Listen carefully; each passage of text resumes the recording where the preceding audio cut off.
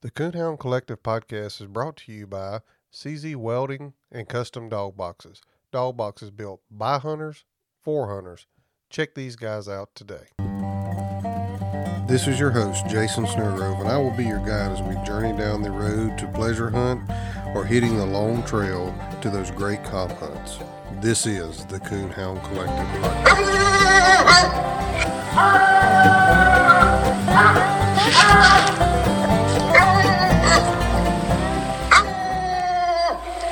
Welcome to the Coonhound Collective podcast today. Today I have the honor of interviewing Mr. Gene Hicks. Mr. Gene, how's it going? I'm doing okay. I'm doing pretty good. That's good to hear. Good to hear. Has it been pretty warm over in Tennessee for y'all? Ooh, it's real warm. Yeah, we've kind of went through the same thing here. I don't know that Gene Hicks needs much of an introduction. If you've been around black and tan dogs for any time at all, your name is kind of synonymous with black and tans. But for somebody that may not know, why don't you just go ahead and kind of tell us about yourself, where you're from, and things like that. Okay, my name is Gene Austin Hicks. I'm from a family of 7. I was born and raised in McMinn County, Athens, Tennessee, on March the 7th, 1948. That's where I grew up. I spent most of my childhood, school life there. I've got a high school education. I've got 2 years of college, and I went to vocational school 5 years. I worked for an outfit called Wild Western House for 32 years, 11 months. They moved in here from up north in 1970, and I went to work for them, and I was a service technician all those years. And I farmed some, helped I married Frances Joan Hicks in 1975, and we moved to Fleetwater, Tennessee. It's out on Blue Springs Road here in Loudoun County. Her family owned a farm and done a lot of farming and all that. They raised tobacco and watermelons and all that stuff. And growing up, I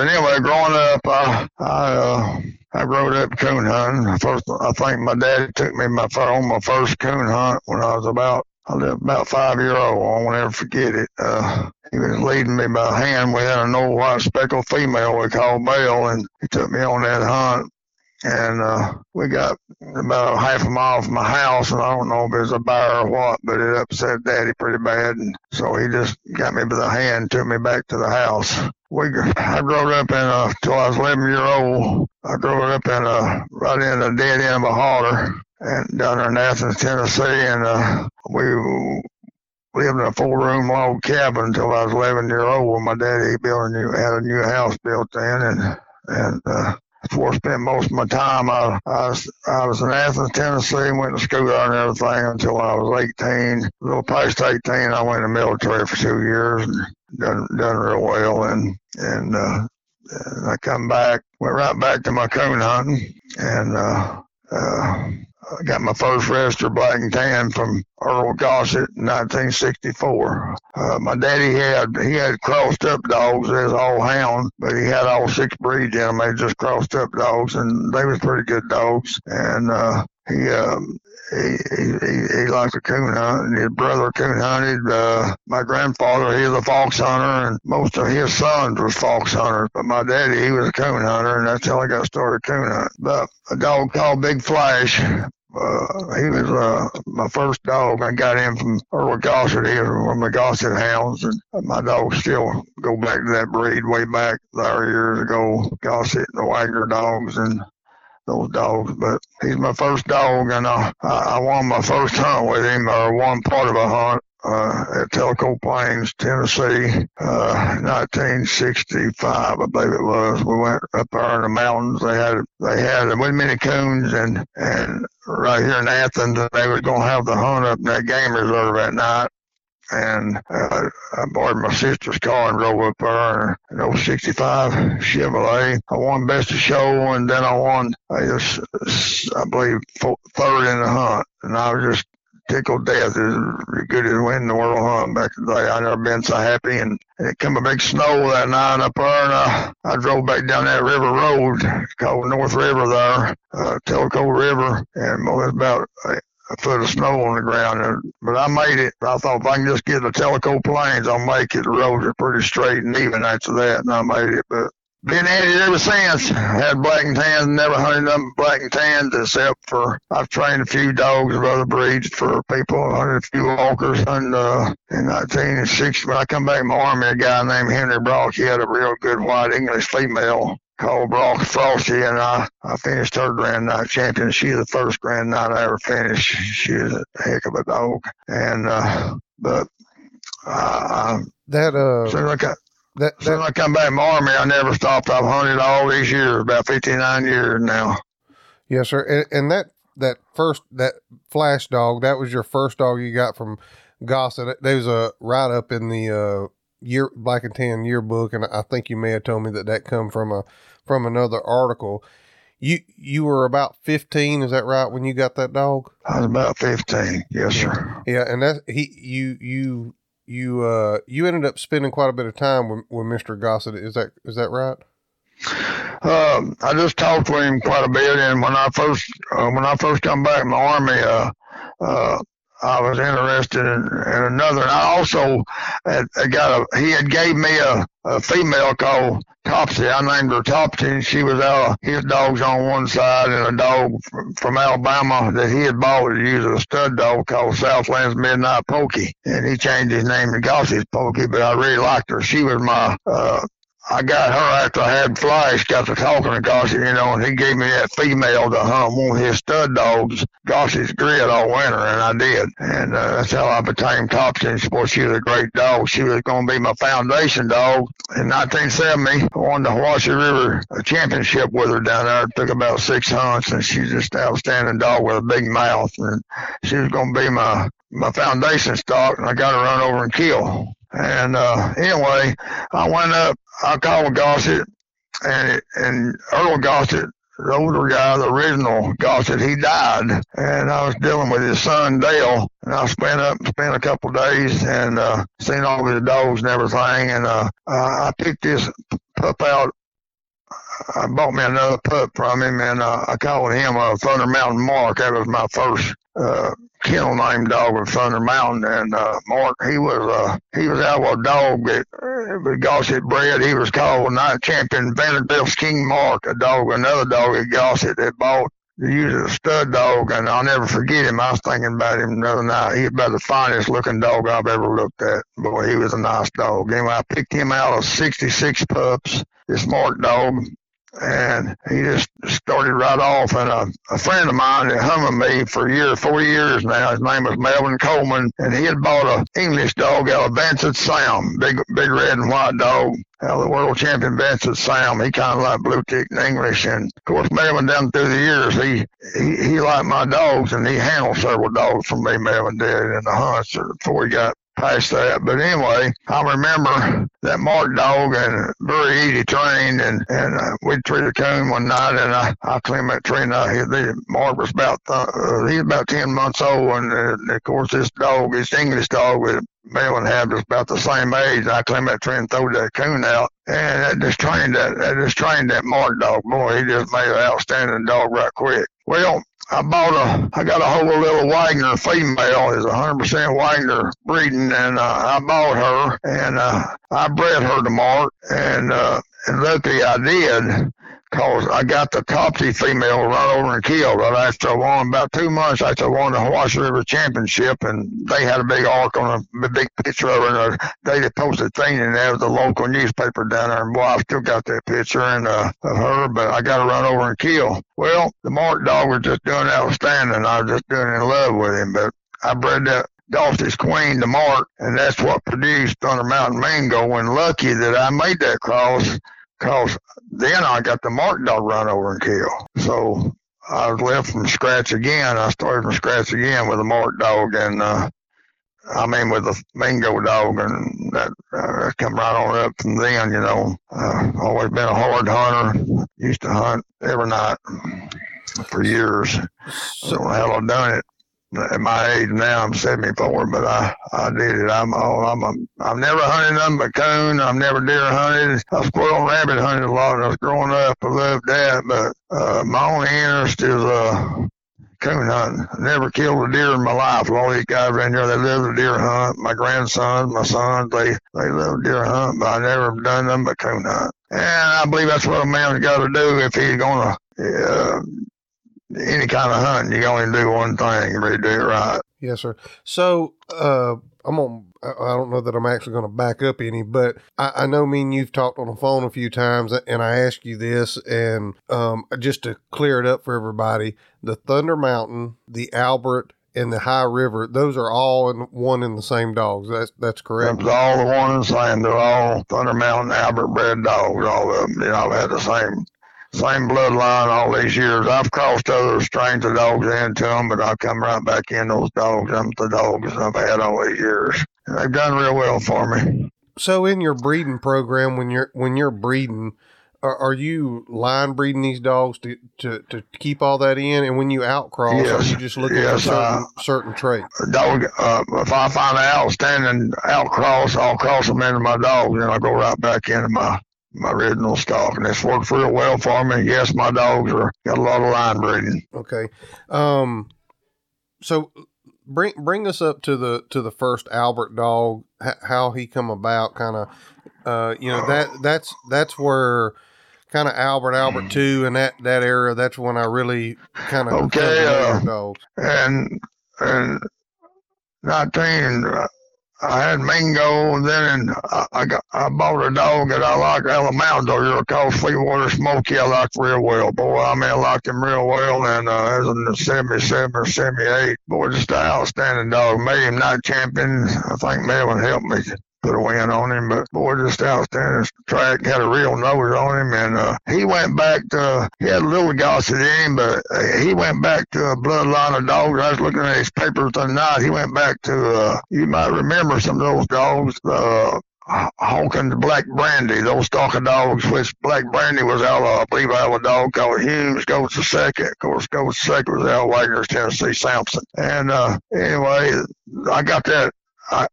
I got that, I had Mango, but I got that Sweetwater Smoky dog. He just laid down and died. That was the introduction of Parvo. And at that time, and that's when it first hit, nobody knew what it was. And I lost him and a couple females and about 19 puppies at that time.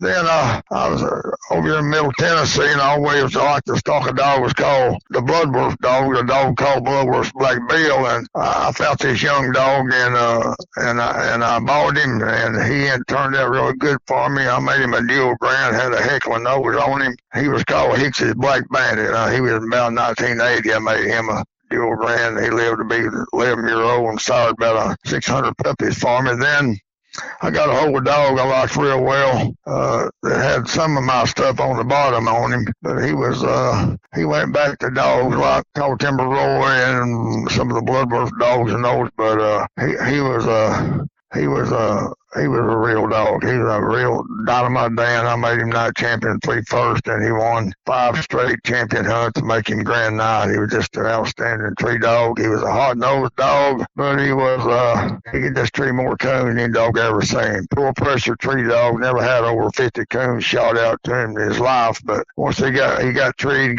quick. He was hard to beat. I placed him 3 times, I think, at the Grand American, and one English sectional with him. I placed him in several bigger hunts back in, and he died when he was 12-year-old. Then a friend of mine down in Alabama's had something to do with his Albert dogs named Nathan Thornhill. Nathan, he died last year, a good friend of mine. He always had good females, and he had an old female, which these dogs, they go back to real heavy, and called Grand Night Champion Thornhill's Black Julie. And I bought a female from him, 2-year-old female called Champion.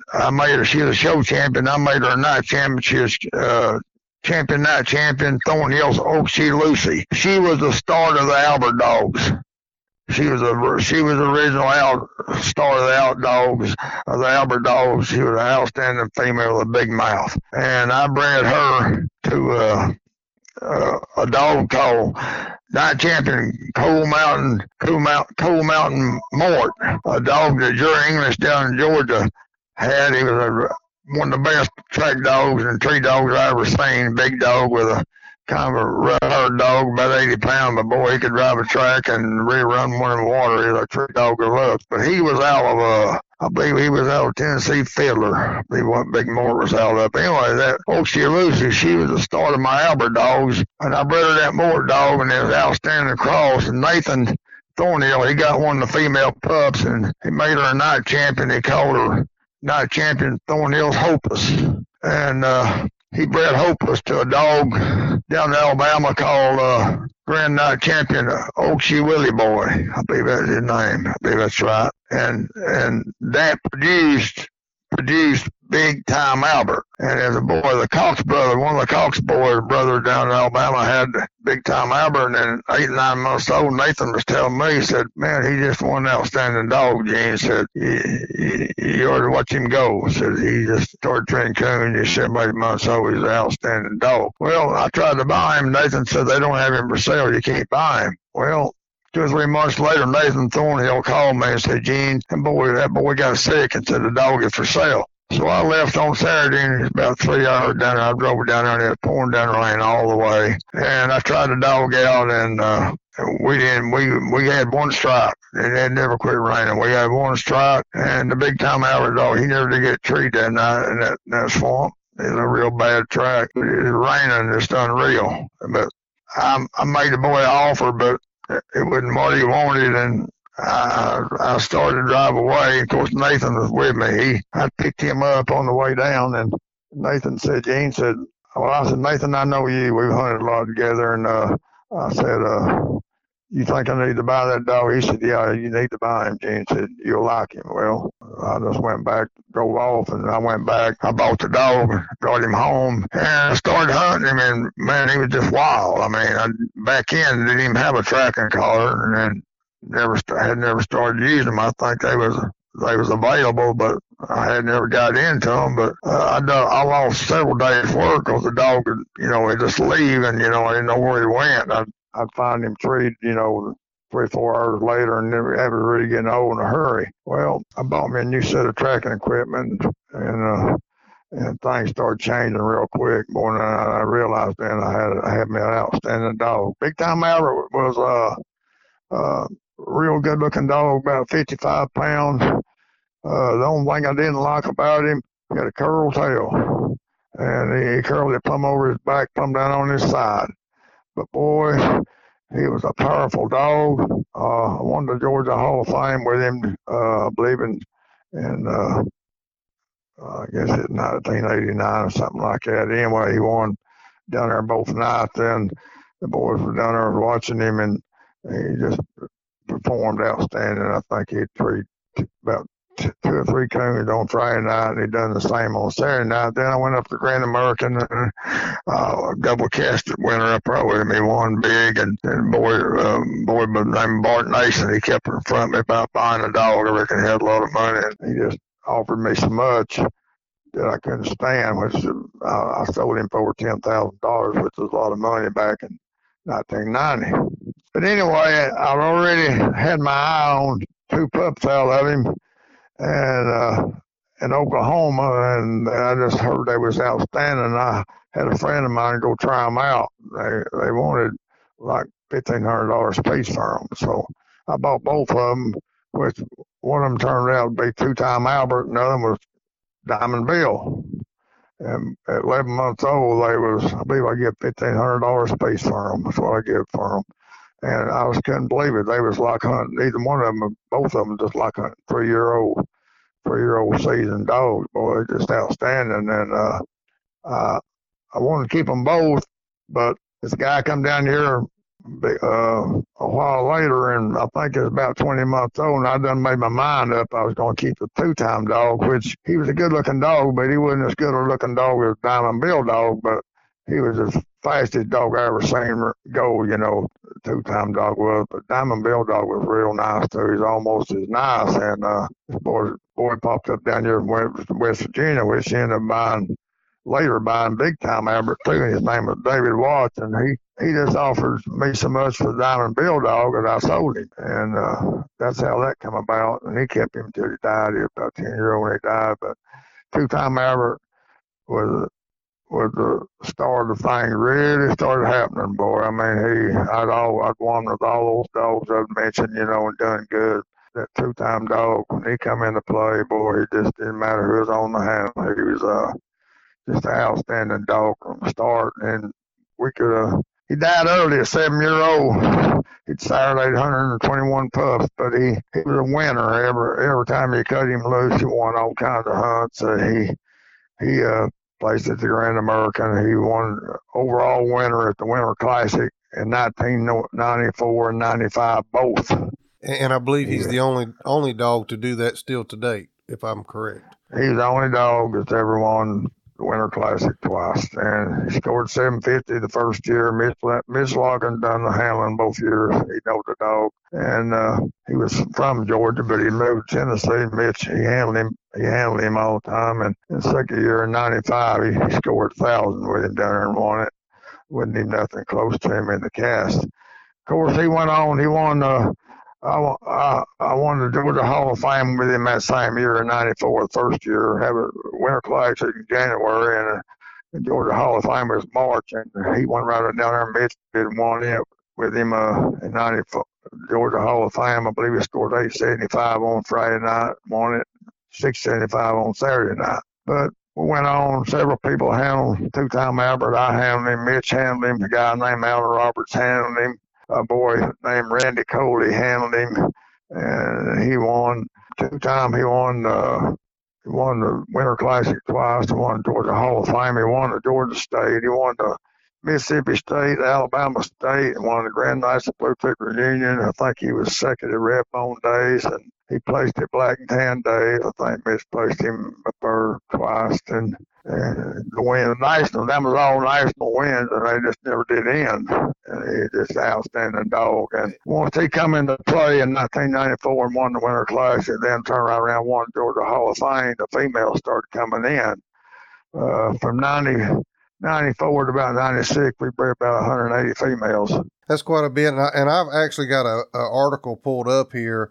And in 1994, as honestly, 93, 94, 95, if it was a major event, he was either winning it or was in the top two. He was also in 94, Purina Outstanding Night Hunt Coonhound of the Year, second overall.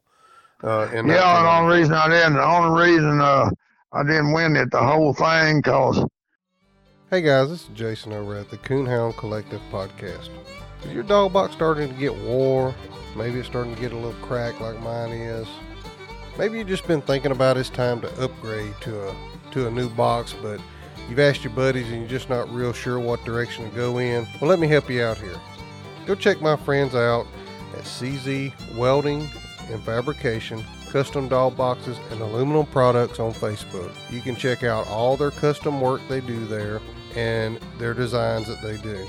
If you don't see something that you don't exactly like there, reach out to Nathan at 540-810-5439, 540-810-5439, or send him a message through the Facebook page. I bet he can fix you up. Don't wait till fall to get that new dog box. Go ahead, get that dog box now. Get you something looking good in the back of your truck that you can be proud of and that you can haul your dog around in comfort. Check my friends out at CZ Welding and Fabrication. You won't go wrong. Dog boxes built by hunters, for hunters. Get yours today. CZ Welding and Fabrication. That Purina hunt, you gotta have a lot of money and you gotta have a lot of time. And those boys were all trying to hammer us, trying to go as much as we could. But after about 6 months of it, I said, this no way. The one Purina hunt being up north one weekend, out in Iowa the next, and south in Mississippi the next, and it's just almost impossible to make those hunts. So I just quit, and we ended up finishing second overall though. Yeah. And well, the just the wins that I'm looking at here, and I don't think they're all on here. This is an older ad that I'm looking at, and I mean it's just impressive what that dog did in the short 3 or 4 years there, of all the stuff he won. Qualified for the PKC World, placed in the safe Jude hunt, qualified for the UKC World, qualified again for the PKC World, of course, the Winter Classic 2 years in a row, Farina, North Carolina, RQE, Georgia Hall of Fame, and he actually won that also in '92. Is that right? 92. Yeah, I think so. Georgia Hall of Fame champion, night champion winner, scored 575 plus. That was in, I believe it was 94. Okay. Yeah. He won the Georgia Hall of Fame in 94, after he won the Winter Classic in 94. I believe that hunt was in March, and like I said, he scored 875 on Friday night, 675 on Saturday night. He won it overall. But now, Big Time Albert, I had placed him in 1990 down there one, and he was the high scoring black and tan at the Winter Classic that year. He was a star. He's the first one that won at the Winter Classic. So with two-time Albert, obviously his win record speaks for itself. But what made him different over the other hounds to be so successful? He's such a dominant dog. I never seen one. You didn't have to worry about him. Every time you cut him loose, he was going to go hunting. He didn't mess around and go hunting. I remember I handled him I won the Grand Night at the Alabama State, I believe in '94.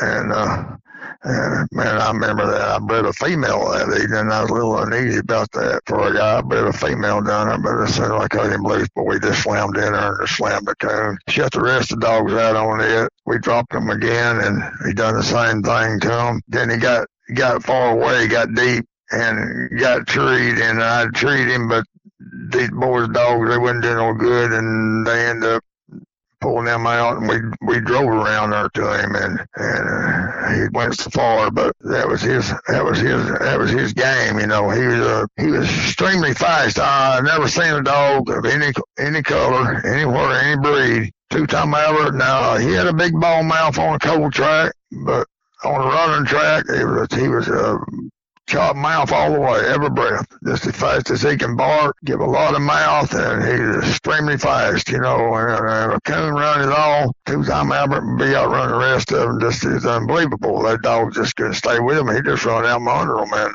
he just had that knack, and he just unbelievable. He was wasn't the best layup dog I ever seen, but he was a good layup dog. But boy, he didn't do no cheating. He done everything straight up and wide open. His first strike dog, every breath track dog, and he when he come treed, he had a big old OK, easy call, and he went into hard ringing chop, extremely loud. People that if he'd never won a hunt, people that hunting with him may want to come and breed to him because of his style and what he had. You know, and no matter how hard it was, and one thing I say, he put something in all these dogs that's still here, and it don't matter how hot it is. These dogs, they hunt any time of year, you know. They're just that way. They're bred that way. The heat don't bother them. And two-time Albert was an unbelievable tree dog. He was 125 to 135 bark minute tree dog on every tree. Boy, he won a lot, but boy, his style, boy, just to see that sucker run and tree a coon, and people couldn't deny him, and they went with him. Boy, they just shake their head. You know, he's something special. He was a special dog, extremely fast. When he was young, he started training coon. He's 7 or 8 months old, and I bought them both out of Oklahoma. Him and Diamond Bill both dogs. They was already training coon by themselves, and the only trash he run gray fox a time or two. Other than that, never did run deer. Never did run any kind of junk or anything. He just come here a coon dog. That's all there was to it. Yeah. So you alluded there to what he put into your breeding program. Let's talk about some of the puppies that you've had out of him that you've been successful with out of two-time. Well, start with three-time Albert, just right behind him, boy. Just outstanding dog. Finished him dual grand at 20 months old, and he was the one this year that was just outstanding. Another dog was I'm trying to think. I go a little blank sometimes. You have to forgive me, but three-time had a leader mate called Flippo's Mr. Big Shot. Jerry Flippo owned him, and in 2003 he won the Winter Classic. He was a litter mate the 3-time. He was an outstanding dog. And I'm trying to think the other one's name. It was Albert Flash Change was the other one. They was I believe there's 3 males and 1 female in that litter. And 3-time Albert was just an outstanding dog. Good looking dog as you'll ever look at. And he just outstanding dog too. He was a totally different type dog. And 2-time Albert, he was a good strike dog, good track dog. Most accurate dog I've ever seen. 3-time Albert was the most accurate dog I've ever seen. He's a quick locator. He'll always have the coon. I can count all the coons. He died in his 11-year-old. I can count all the coons that 3-time Albert missed on one hand. Yeah, that's pretty impressive in any breed you are. And one thing that I wanted to touch on there, I know me growing up, I of course most everybody knows that I'm a black and tan guy at heart, and had dogs out of your dogs, and a lot of the older guys would tell me, yeah, there's no need to mess with that puppy till they get older, 12, 15 months or whatever. And you had dogs starting before a year old, and that was kind of before its time. People say, well, a dog's got to be 3 or 4-year-old to be a coon dog. That's not true. I learned that real quick, and by having these dogs, and then come along. 3-time had 2 sons, boy, that's hard to beat. Sundown Rider and Thunder Mountain Eli. Sundown Rider, I had a dog out of 3-time. I just finished dual grand, called him Pretty Boy Albert. And I had another year, he wasn't out of 3-time, but he had he was all my stuff on the bottom. He went back to the what's colored dogs on top. I'm trying to think of them. But anyway, he was a 3-year-old dual grand, but I got them dogs killed up in West Virginia. The boys shot them off a tree and killed them. The boys hunted them for me. I was supposed to pick them up this weekend, but got both of them killed off a tree. And anyway, I had Eli. I had Pretty Boy and Sailor, and they was a little older than the Eli dog, and the Eli dog was about 8 or 9 months older than the Rider dog. I had 4 outstanding dogs, and I really had 5. I had another pup here that I picked up from Bill Schenker out, that Jet dog, and he ended up going back to Bill, and he made a grand dog. I trained him. I sold him. He's about a year and a half old. I believe the dog was I forget what I called him, and I don't remember what Bill called his champion name, but he made him a Grand Night champion. He was one of the last dogs that Bill Schenker had. But anyway, getting back to the story there, Sundown Rider, and Rider come along right after Eli did, and I had Eli up in Merlin, boys hunting him. He got trained in bear up and got real bad on him. He was about a year old, so I had him brought home. And I found out I couldn't hunt him around bear anymore. Eli was a tree of bear. But I brought him home, and all them bear hunters all were trying to buy him. And bear hunters, boy, love good bear dogs. And the Amish up there was trying to buy him. Everybody offered great prices for him. But, he was also, after I brought him home, I just never did hunt Eli the rest of his life. And he died at 11-year-old around bear, and he didn't do him but 3 coons. He had a big mouth on him, good locate. But Eli, he was a little older than Ryder, but Ryder I had those 5 young prospects here, and old Ryder, he was the youngest, and I sent him over here to a boy's lot. I had never hunted him, teased him with a coonhide one day, and I threw the coonhide up on top of the building up there, and I went to town. I come back, and old Ryder still had that thing treed. So I sent him over to a boy over here that had a coon lot. And he started pups, and he put him in that coon lot, and he had never been hunted at all, and he's about 8 months old. And this is a story on Ryder talking about, I'm getting to that age story.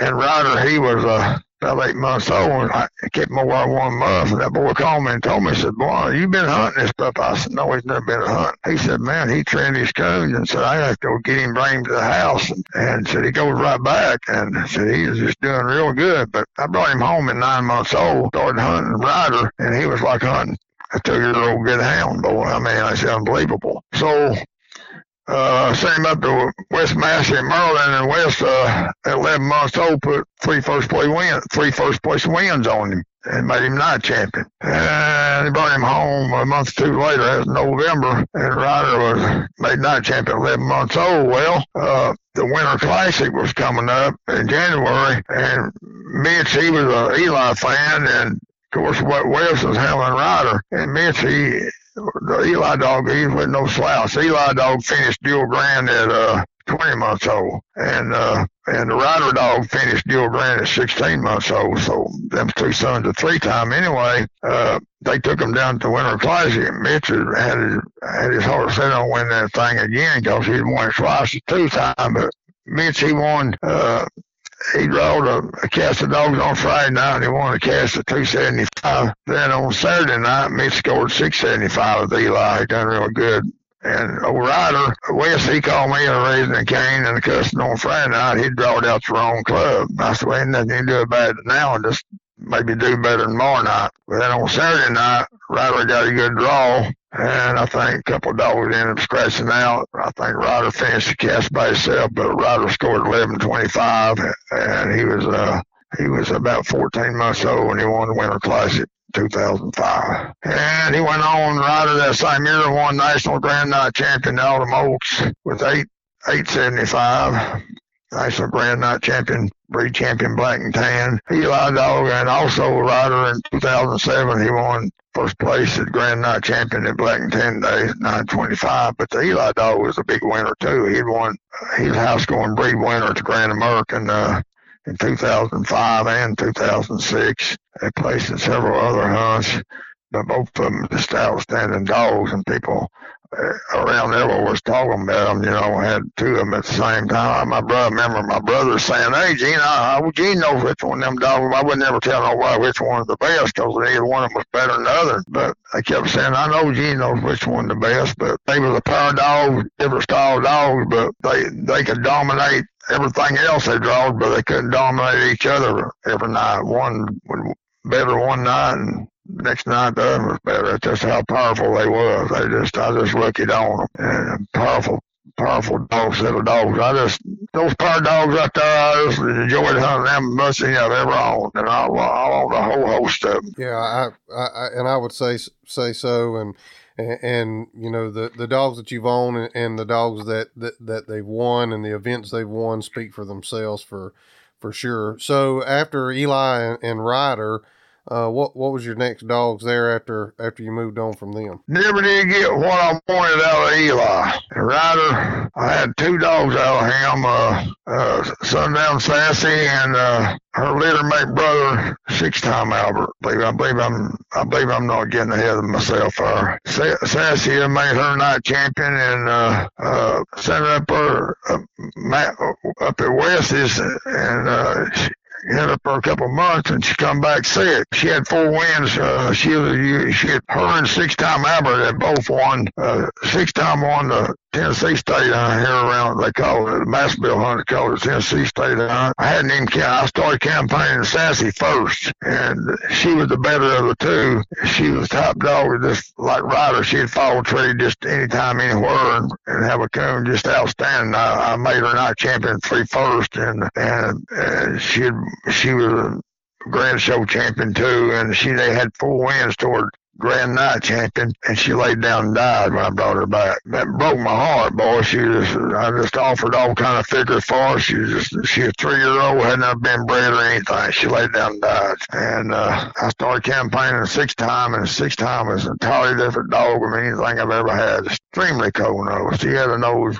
like Eli, a real cold nose, and wasn't what I call the most impressive competition hound, but he was. But he had an extremely good nose. He could treat any kind of coon any time, and he ended up being a grand night champion dog. He died 3-4. He was an outstanding dog too, and he died at 10 years old down in Louisiana, down there at my buddy's house. And both them dogs was outstanding dogs, and they just the best two out of Ryder. Like I said, never did get exactly what I wanted. I had some good dogs out of Eli, but didn't get what. And I had several other dogs out of 3 Time. They don't come to mind right now, but I've had several, like the Pretty Boy dog. He was just outstanding. Two Pretty Boy dog. I got shot off a tree at Merlin. He was, in my opinion, he was the best of the 3. He was a 2-year-old dual grand, and boy, he's a looker. And I got him shot and killed, and of course got the Sailor dog killed too, and both of them dual grand dogs. And that's a big blow to me. Boy, it really set me back. And you know, them dogs like that, they're hard to get over. You know, and that happens because you know you got great plans for them, and you got them both killed, and then you know. Ryder and Eli come in, you know, they were just a set of pair of dogs to be proud of. Just great dogs. I believe both them dogs, they died in 2011, something like that. They both lived about 11-year-old. 3 Time dog lived to his about 11-year-old. So I'm looking at an ad here, a stud ad, and the ad is actually on 6 Gun Albert, but it's at the time this ad come out, you had 6 Gun Albert as a stud dog, 2 Time Albert, 6 Time Albert, and Thunder Mountain AJ. That's AJ. I forgot about AJ. AJ was out of a 6 Time Albert. Yeah, so that's a full-time job with that many stud dogs. I had just 3 or 4 years ago. I had 5 here. Of course, I'd made a cross in 2012. Of course, 2 Time died in '97, but I had some semen on him, and one time I used the semen, and I had 7 pups, and I had that cross.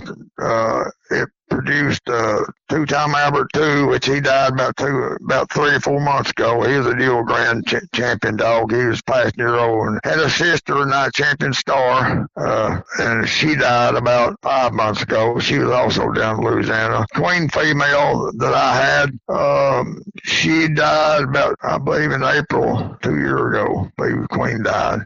And them dogs was all litter mates out 2 Time semen pups, and there was 7 of them.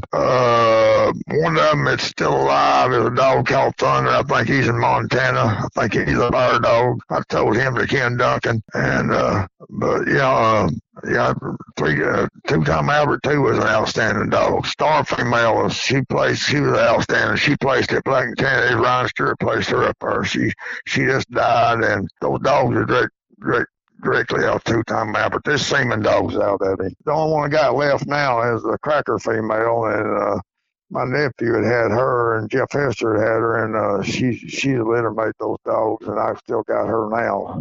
I got her bred now to the Roy dog. She might have pups, she might not, but she's the last one of those semen dogs out 2 Time Albert. Okay. Through the years, how much collecting have you done on your stud dogs? Have you collected all of them, or was it just certain few that you done that to? I collected 2 Time Albert, and that was it. It's a headache. It's a headache, and it's very expensive. And I never did have 3 Time collected, and I regret that. Now I had the Ryder dog collected. I still got 4 or 5 straws on Sundown Ryder, and need to use it, but I never have. I believe I had 8 straws on him. I've got 4 straws left up here, and Ryan Stewart's got 2 straws on him down, and so we got 6 straws on the Ryder dog. Got 1 straw left on 2 Time Albert, which probably never used, because main thing, I kept my bloodline up. These dogs here, they all the same thing. They're generations, those dogs, and I'm happy with what I got. You know, they all take off quick. 3 coons early, and it seemed like all down through the years, my breeding program just got better and better and better. I watch what I do, and I'm real careful, and I'm real happy with what I've got, what I'm doing, you know. I'm competition. I used to do a lot of competition hunting. I've been everywhere, and I've hunted everywhere and won a little bit of everything. But I'm 74, and I've had some sickness lately, and I don't know if I'll ever competition hunt anymore or not. I don't know. You know, I'm not changing the subject, not. But go ahead, get back to your questions. Oh, all I was going to say was what you said there about your breeding program getting better and better. I heard a podcast with Mr. Mullins that has the Mullins Feist, and he didn't collect either. And he said one of the things he said that stood out to me was he was always looking for something better than what he had in his breeding program and carrying it along. And I think in our conversations that we talked about, that's kind of what you've done, and that's where you're at with High River Roy today. Are you tired of whipping, scolding, and shocking to make them get alone? Is your buddy tired of helping you set your dog up for correction night after night? Do you really want your dog to be alone because you forced him to be? Or would you rather him be alone because he wants to be? Grand Night Champion Small Town Lone Survivor is the product of over 25 years of strong natural-born independent traits. This bold trait has been passed down from generation to generation and is showing up in Loner offspring today. Loner is a direct son of Hall of Fame Grand Night Champion Cabin Creek Rowdy and Grand Night Champion Lonesome Dove Lori. Loner has a booming mouth that is talked about in every cast he has been in, including the 2021 World Hunt Finals. Loner is a no-reverse, ball-mouth open trailer who ends it plussed up with a huge dying locate and steady chop. Loner loves getting split and is a stay-put gun-pressure tree dog. Loner's intelligence is also impressive. He knows over 12 voice and hand signal commands. Loner has a character that loves like Jesus, but he doesn't walk on water. If you're interested in breeding to Loner, contact Brett Stevens at Small Town English Kennels at 417-300-3777 or find him on Facebook.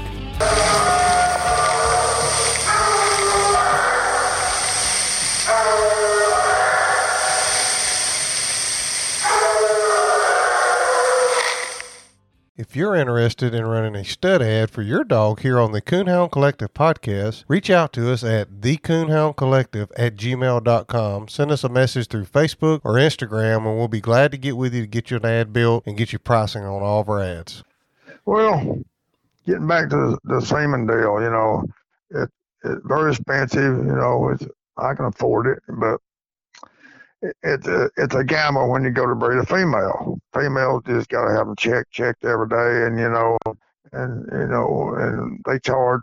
When you make the breeding, when you go to breed one, it's $800 to $1,000. That's just the whole story. That's what it costs. And to get it done, if you get pups, fine. If you don't get it, that's the way it is. And like I said, I don't have to use semen because I've got it right here, same thing, and I've always kept a lot of Grand Night dogs, and the AJ dog. Now he was out of 6-time Albert, and he was out of old Jill female. The old Jill female I had, she was also the mother of my 2-time Albert 2 dog, and she died about 3-year-old. She had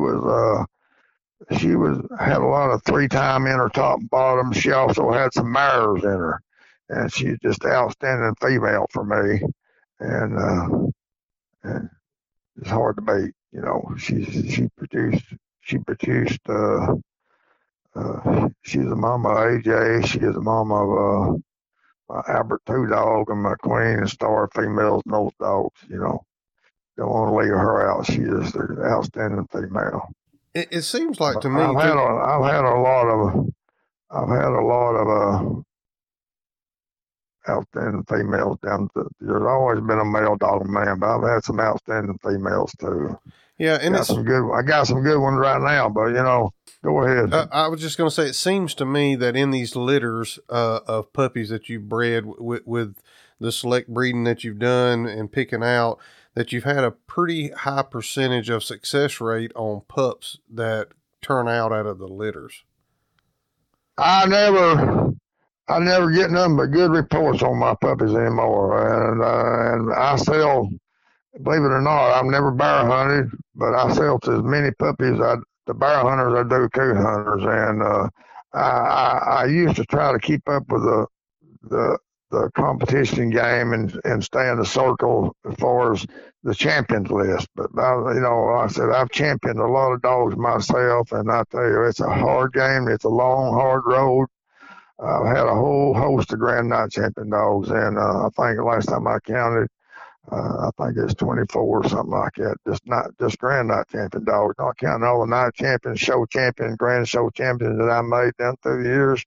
But it ain't no easy road, and it's a pretty good road just a Grand Night Champion one dog. And I've had a host of them, but Thing about it, they stay behind my fence up here. They can't be made up. They gotta be powerful. I'm a man that never did love to get beat. That's what I've been all my life, and I expect no, I won't. I can't handle it if they know what they ought to be. They can't stay up here. I demand the best, and when I go to hunt still, they find out the dog Gene Hicks, they start getting a little nervous then, because when I take a dog to a hunt, it's a dog to win. I ain't gonna hunt. I ain't taking no counterfeit out there. I've won a lot of hunts in my lifetime. I've been at it a long, long time. Won a lot of hunts. Lot of hunts. Yes, sir.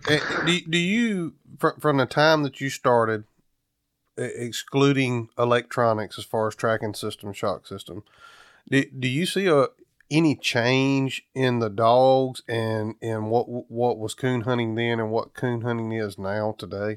Pardon me now, I didn't get all of that. Repeat that. From the time that you started coon hunting years ago up to today, excluding the electronics part of it. Of course, electronics has changed since we started. But do you think the dogs have gotten better over the years that you've had them? Are the dogs better today that you had them when you started? Yes, they're better. Okay. They're better. But, I missed something a while ago. I don't, I sell puppies to hunters, any kind of hunters, cat hunters, bear hunters. I got a guy right now out in Alaska wanting cat dogs, and I said, well, they'll make bobcat dogs if that's what you want, bear dogs, whatever, But I breed for coon. That's all I've ever done is coon hunt. But my dogs do good on bear and cat and all that stuff. But I was getting back. I don't, just try to, keep up, with the champion list and have them in the, this and that. But now, I just sell the pups, and I don't get no. Anybody comes here nowadays, I just sold a litter of 10 pups here last week, and everybody here that come here to get those puppies just like the way they look, what they seen, and all my dogs, they just said they never seen anything like it, and yeah, my dogs, any kind of coon and big game, they perform, and my dogs got a lot of hunt, a lot of drive, a lot of speed, and the number one ingredient I breed for is brains, and I've got it, and I'm real happy with what I've got. I know I'm on my last leg. I'm on a downward stroll, but I'm gonna keep going as long as I can. Yeah. Well, we've been at it close to an hour, but before we close it out, I do want to mention, or you talk about High River Roy. I know he's the dog you have now. He's a good-looking dog, and kind of tell us a little bit about him, where he come from. He is 6 generations of my dogs, and his mother, I called her Ellie, and I took her. I was thinking about, I made a cross here a while back. I bred let me get it here. I can't remember everything just like I want to. Let me get here. Roy's pedigree here. Well, I can tell you what you've remembered just in our short conversations is more than I can remember most of the time. Well, my wife says I got a good remember, but I've been losing it a lot. But anyway, what brought that about? I bred this star female, she was a 2-time Abbott female. She was one of them semen pups.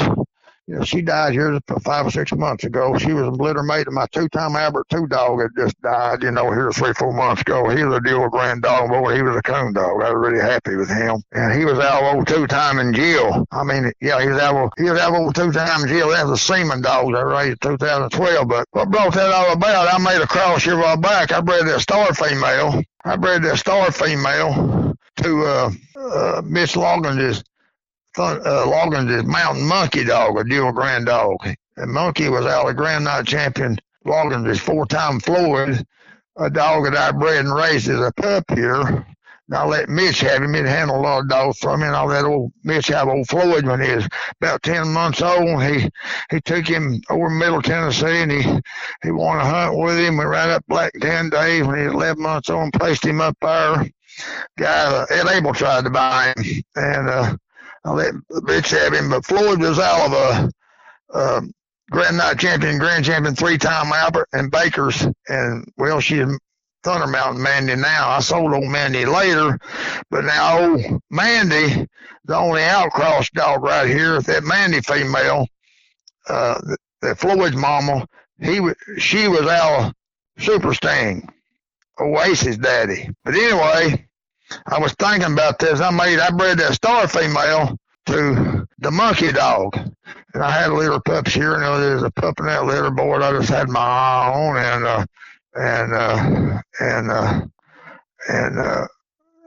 wanted to kind of keep him for myself. But Mitch's buddy come up here, and he just had to have that pup.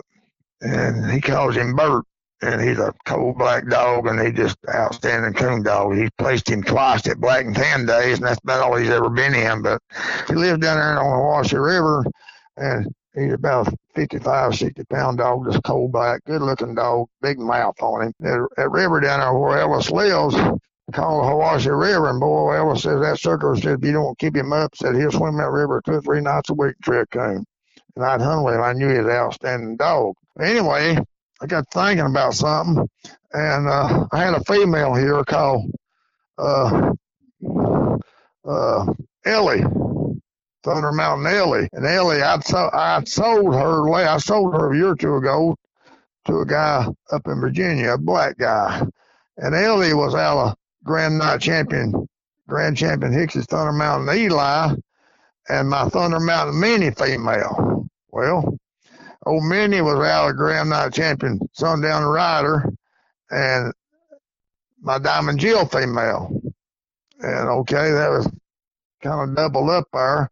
But that Ellie female, boy, she was just an outstanding dog. I saw Mitch, he hunted some, and everybody hunted. She go through your coon.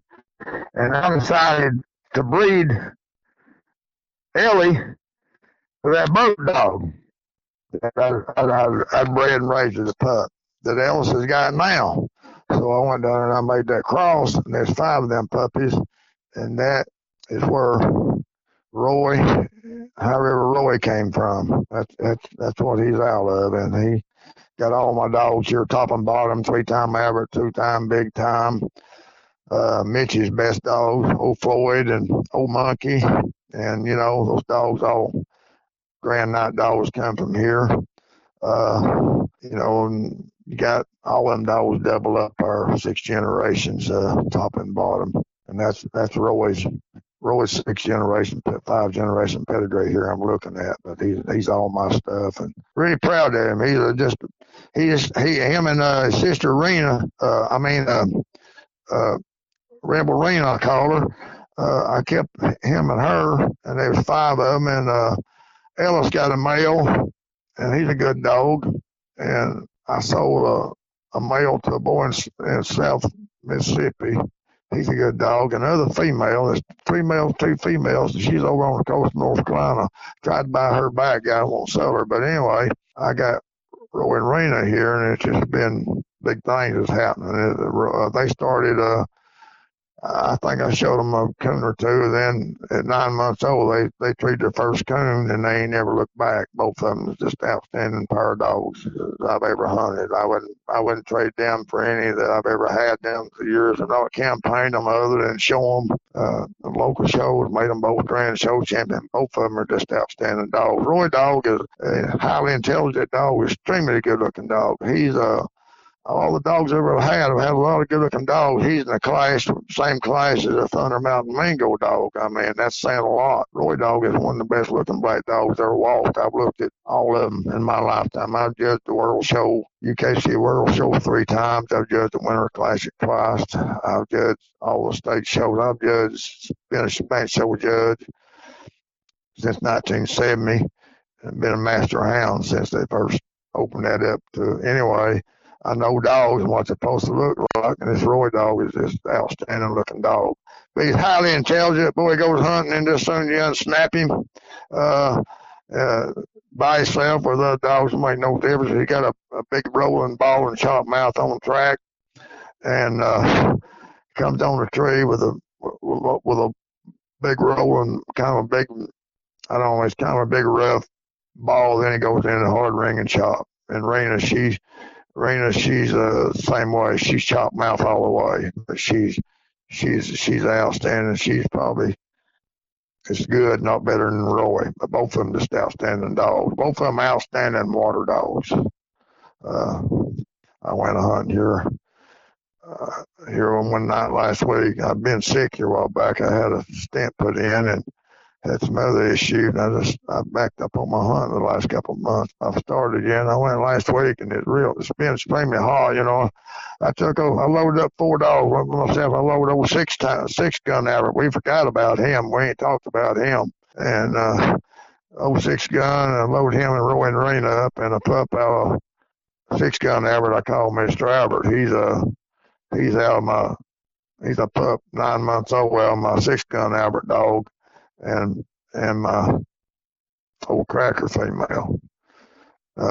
6 gun Albert. Now he won his first hunt. He's 11 months old. He won 3 first, make night champion.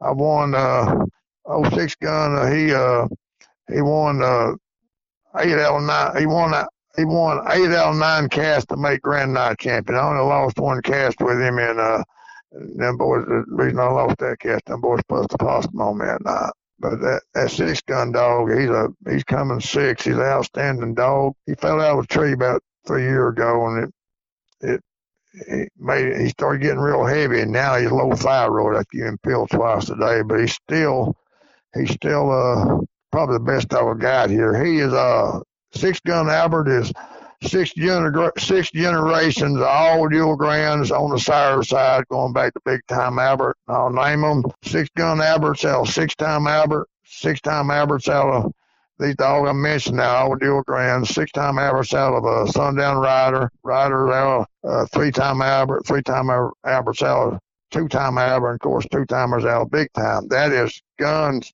sire side.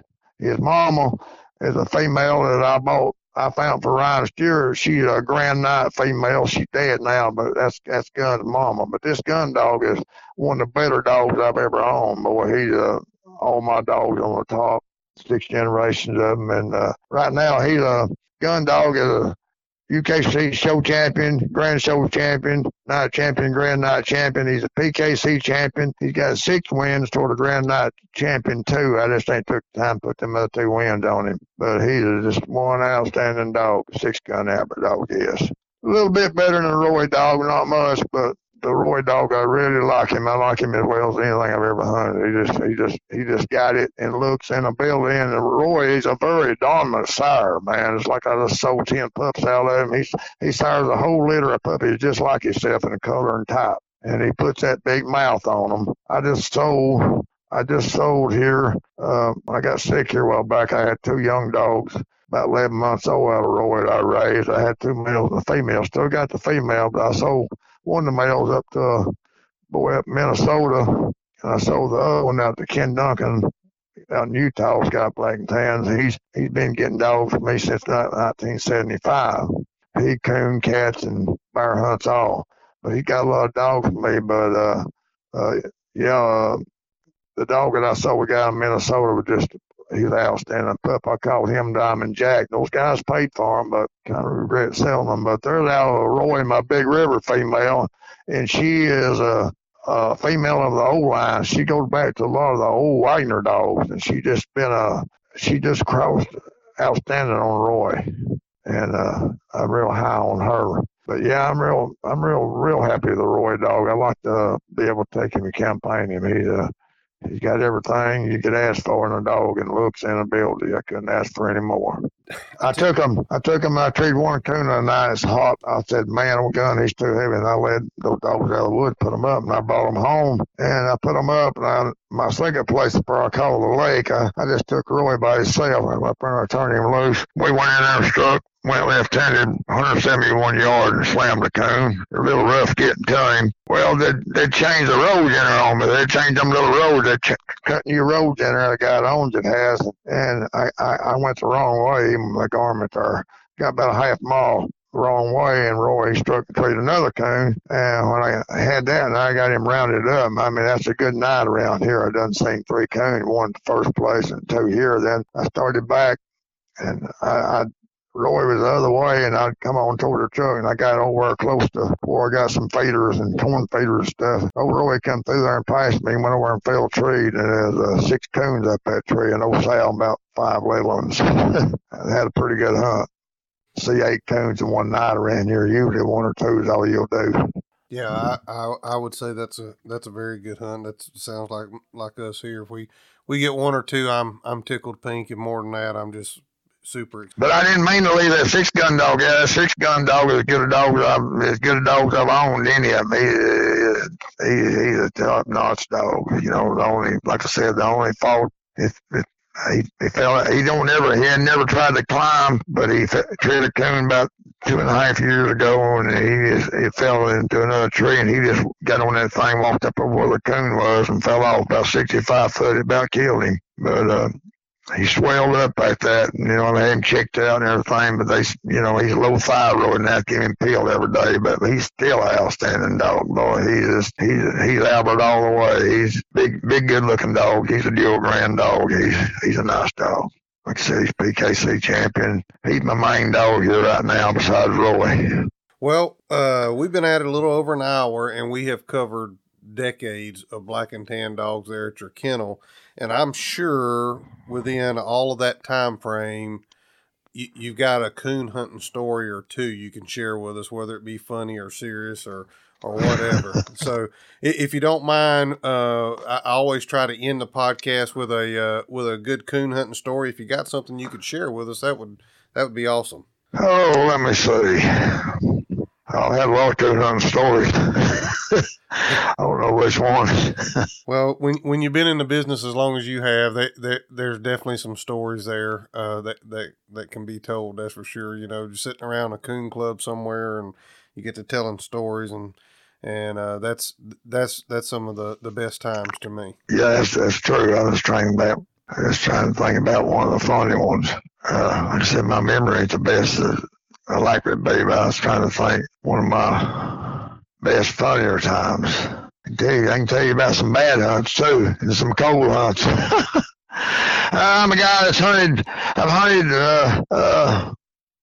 I hate to say it, but you don't always have hunting partners or anything. I've hunted a lot the last 4 years by myself. I still do a lot of hunting by myself. I'm not supposed to go. These grandsons, they stay on me when they can't go, but I still go a lot by myself. But I just can't think of my funniest story right now. Yeah, I do quite a bit of hunting by myself too, and I used to didn't like that. I used to like to go with somebody, but I've gotten where I'm messing with so many young dogs now. I just about want to go by myself. That way, I ain't bothering nobody else, and I like to take a dog by itself and come back and get another one, and I can kind of have my own schedule.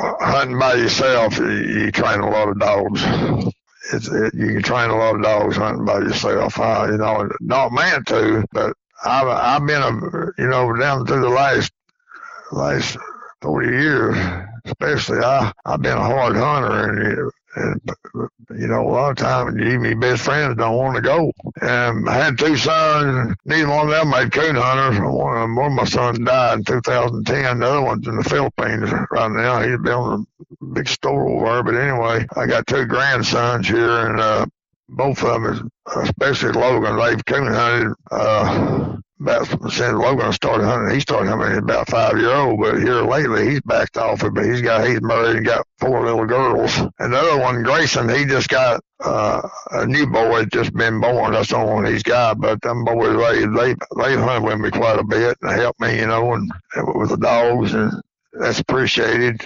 And I'm just hoping that, like I said, neither one of my sons made coon hunters, and these grandsons that started out that way. But I spent my whole life building this bloodline of dogs, and I was just thinking back the other day. I told my wife, I said, something happened to me. I said, I hope there's somebody I'll take these dogs over and promote them right. I don't want these dogs just go to anybody. I'm very picky about my dogs. I take the very best of care of them. It's like checking their ears and making sure this and that. I'm at the dog kennel at least twice a day. I take care of those dogs like they're my kids. And that's the way I am. That's just I like to really take care of stuff. But I hope if something I don't plan on. I probably won't be around too many more years. I hope I do, but I'm hoping somebody will come promote this bloodline of dogs and keep them going because they are a good strain of dogs. Spent my whole life at it. I guarantee you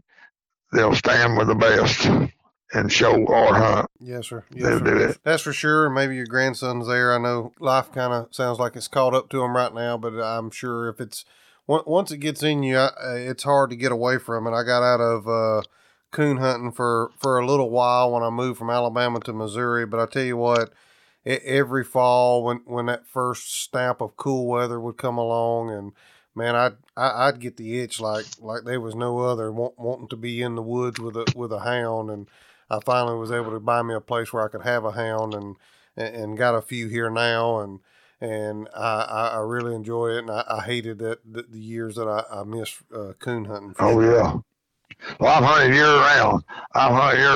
And always have, and I've always been I love to hear a black dog go in there and run trick coon, boy. I love to hear a black dog trick coon. I like to hear any kind of good dog trick coon, but I like to hear a black dog trick coon. I like to hunt just in my veins, and I'm hoping somebody will take him over and go on with him one of these days. I'm hoping that, but you probably think I'm the craziest fella you ever talked to, but I get a lot on my mind, but I can't think of any. Yeah, no, I just ain't ever. No, you're good.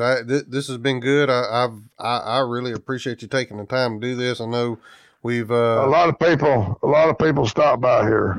A lot of people stop by here just to look at the dogs. I got here right where I'm sitting. It's quite a little show, pretty good little showroom. Got a lot of history on the wall. Got a couple of collars here, plumb back to Mingo and Bandit, and got two-time average collar hanging up there. Got 94, 95 champion on it. Got a lot of history here on the walls. A lot of dogs, and even got a picture here over here on the one side. It's got a cover of old Full Cry magazine. Is Mr. Hans Wagner with three of his dogs. Pretty good picture. It's back in 1965. Got all kind of stuff. Anything you want to see here, but a lot of people stop here and say, it's a hard thing to get used to too.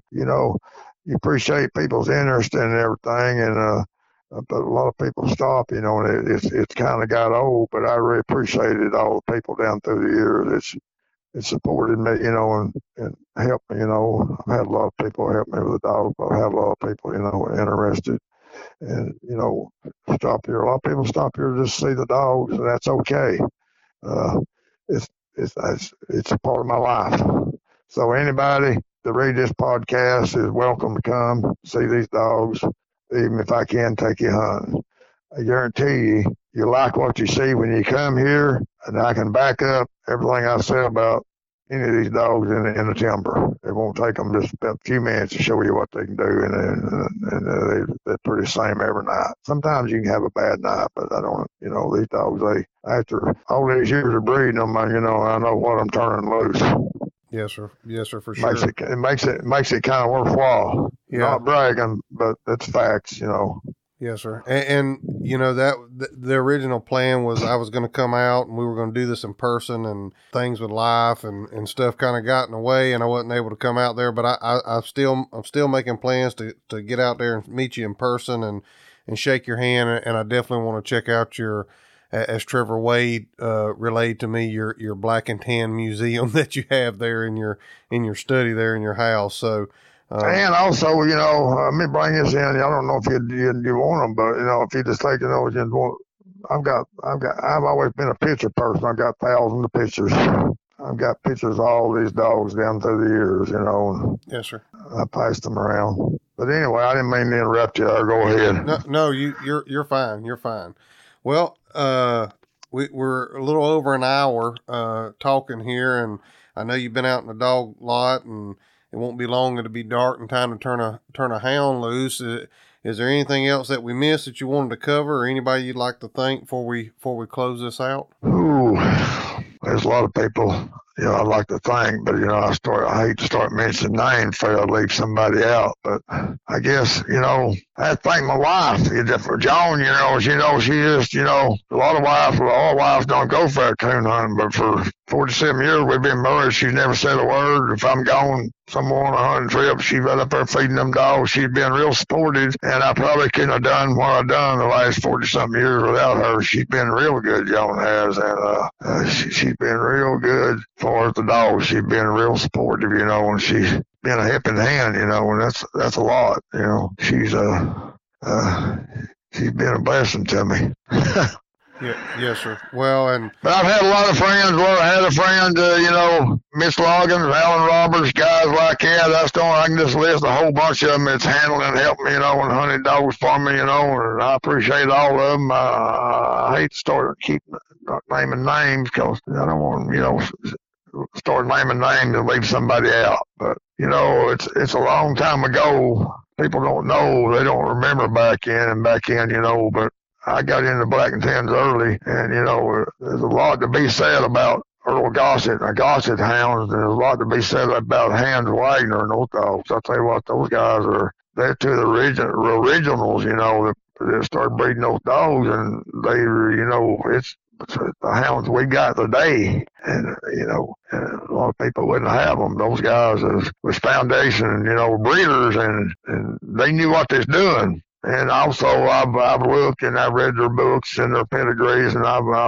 that's also helped me in my breeding program. Those guys are dead and gone, but I look at a Wagner pedigree on a dog here and dog there, and I said, well, how you bred those dogs and how he'd go out and come right back. Gossett would do the same thing, and that's the way you get. And like Gossett, he started out with the longer-eared type dogs, but, then one of the first dogs that he brought in, the medium-eared type was a dog that was Wagner bred, and that was a dog called Gossett Sagacious. A lot of people don't know this, but that was a Wagner bred dog. That wasn't a Gossett dog, but that ended up being one of his biggest stud dogs, and, those guys are wanted to be guys like Joe Bloodworth. He bred those dogs for several years. I was 7, 8 years old when I watched him, run those ads on Bloodworth be on Big 10 miles a peg. He bought one of those dogs.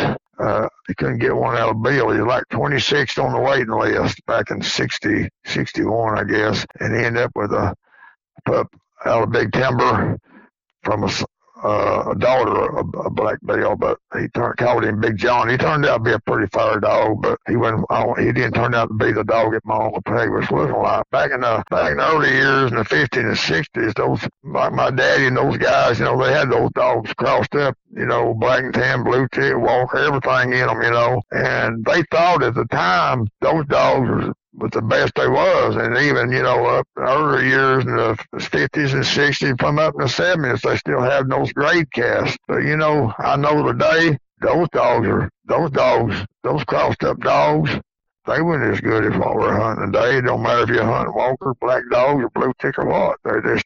They was good dogs, but they wasn't what my daddy and other people thought they was. Big three coons, but they wasn't the type kind of dogs I hunt today. I knew that, same way with other breeders, Well, and you hit on something there, Mr. Gossett, Mr. Wagner, Bloodworth, them, they were the foundation breeders, and, also Gene Hicks has done a lot for the black and tan breed, coming through the years, trying to take care and protect that bloodline and keep good dogs bred year after year.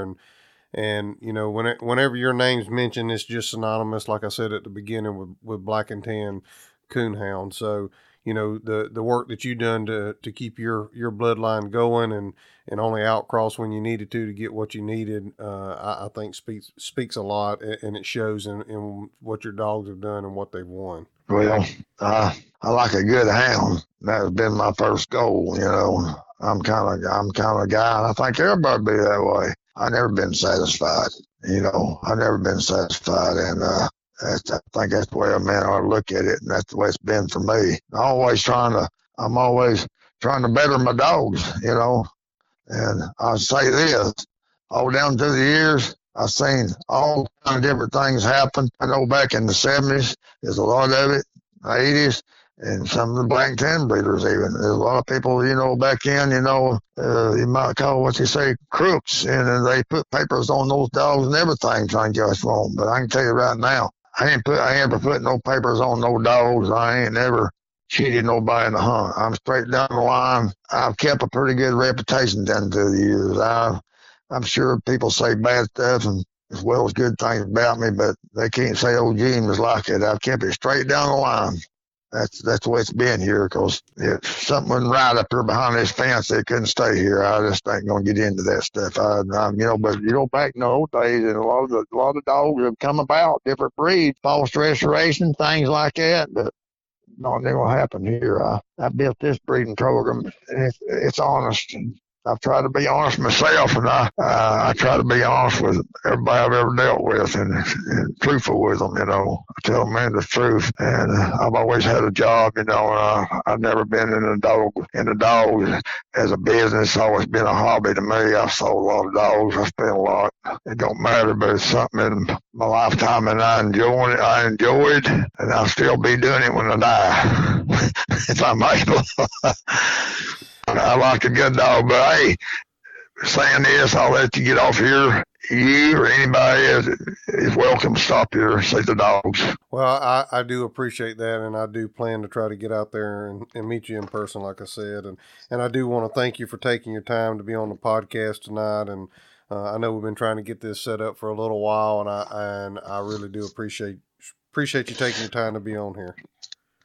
Well, I hope it'll be all right. I hope I'm bad about get to thinking and change the subject on a man, but that's me. Yeah, you're fine, Mr. Gene. I really do appreciate it for sure, and I thank you for taking your time to do this and kind of discuss your line of dogs. I think it's important not only for the black and tan breed, but for coon hunting, period. I hate to say it, but the last 3 or 4 years, I've been kind of seeing just every night coon hunting falling by the wayside. I don't hope it don't die out on us, but it could. Yeah. I don't know if how many pleasure hunters are out there. I still see, competitions going on, open events being, hunted, every night of the week pretty much, and dogs showing up there, and, they're not no great big numbers, 40, 50 dogs, but, nowadays, we're on a Tuesday night, we're pulling, 8, 10, 12 dogs on a Tuesday night. That's good. That's pretty good, I think, still. And, I just think it's a different time than what it was, before. It is. Sure. Back 15 years ago, you go to a spring hunt, you might look at 30, 40, 50 dogs at a local hunt. Right. You don't see that anymore. Do you? No, sir, you don't. But yeah, we there's just so many hunts now. I think that contributes to it as well. I can be at a hunt every night except for Sunday night, probably within an hour and a half, 2 hour drive of my house. Every night of the week, every week. So, I think that contributes to the numbers at some of these local hunts. But they're still around here. There's still a few pleasure hunters, but a lot of them are, hunt, just in the winter time. They don't hunt through the summer when it's hot, but there's still a few pleasure hunters around for sure. Thank you, Mr. Gene, for being on here. I really do appreciate you taking time to be on here tonight and talk about your dogs and the history of them. I appreciate you. Thanks, guys, for listening to the Coonhound Collective podcast today. We really appreciate you taking your time out of your day to listen to the podcast. If you don't mind, head over to Facebook and give us a like, and head over to Instagram and give us a follow. It's both at the Coonhound Collective. Also, if you would like to reach us here at the Coonhound Collective, you can reach us at thecoonhoundcollective@gmail.com. If there's someone that you would like to hear on the podcast or a product that you would like to hear talked about, please send it to thecoonhoundcollective@gmail.com. Thanks again. Have a great day.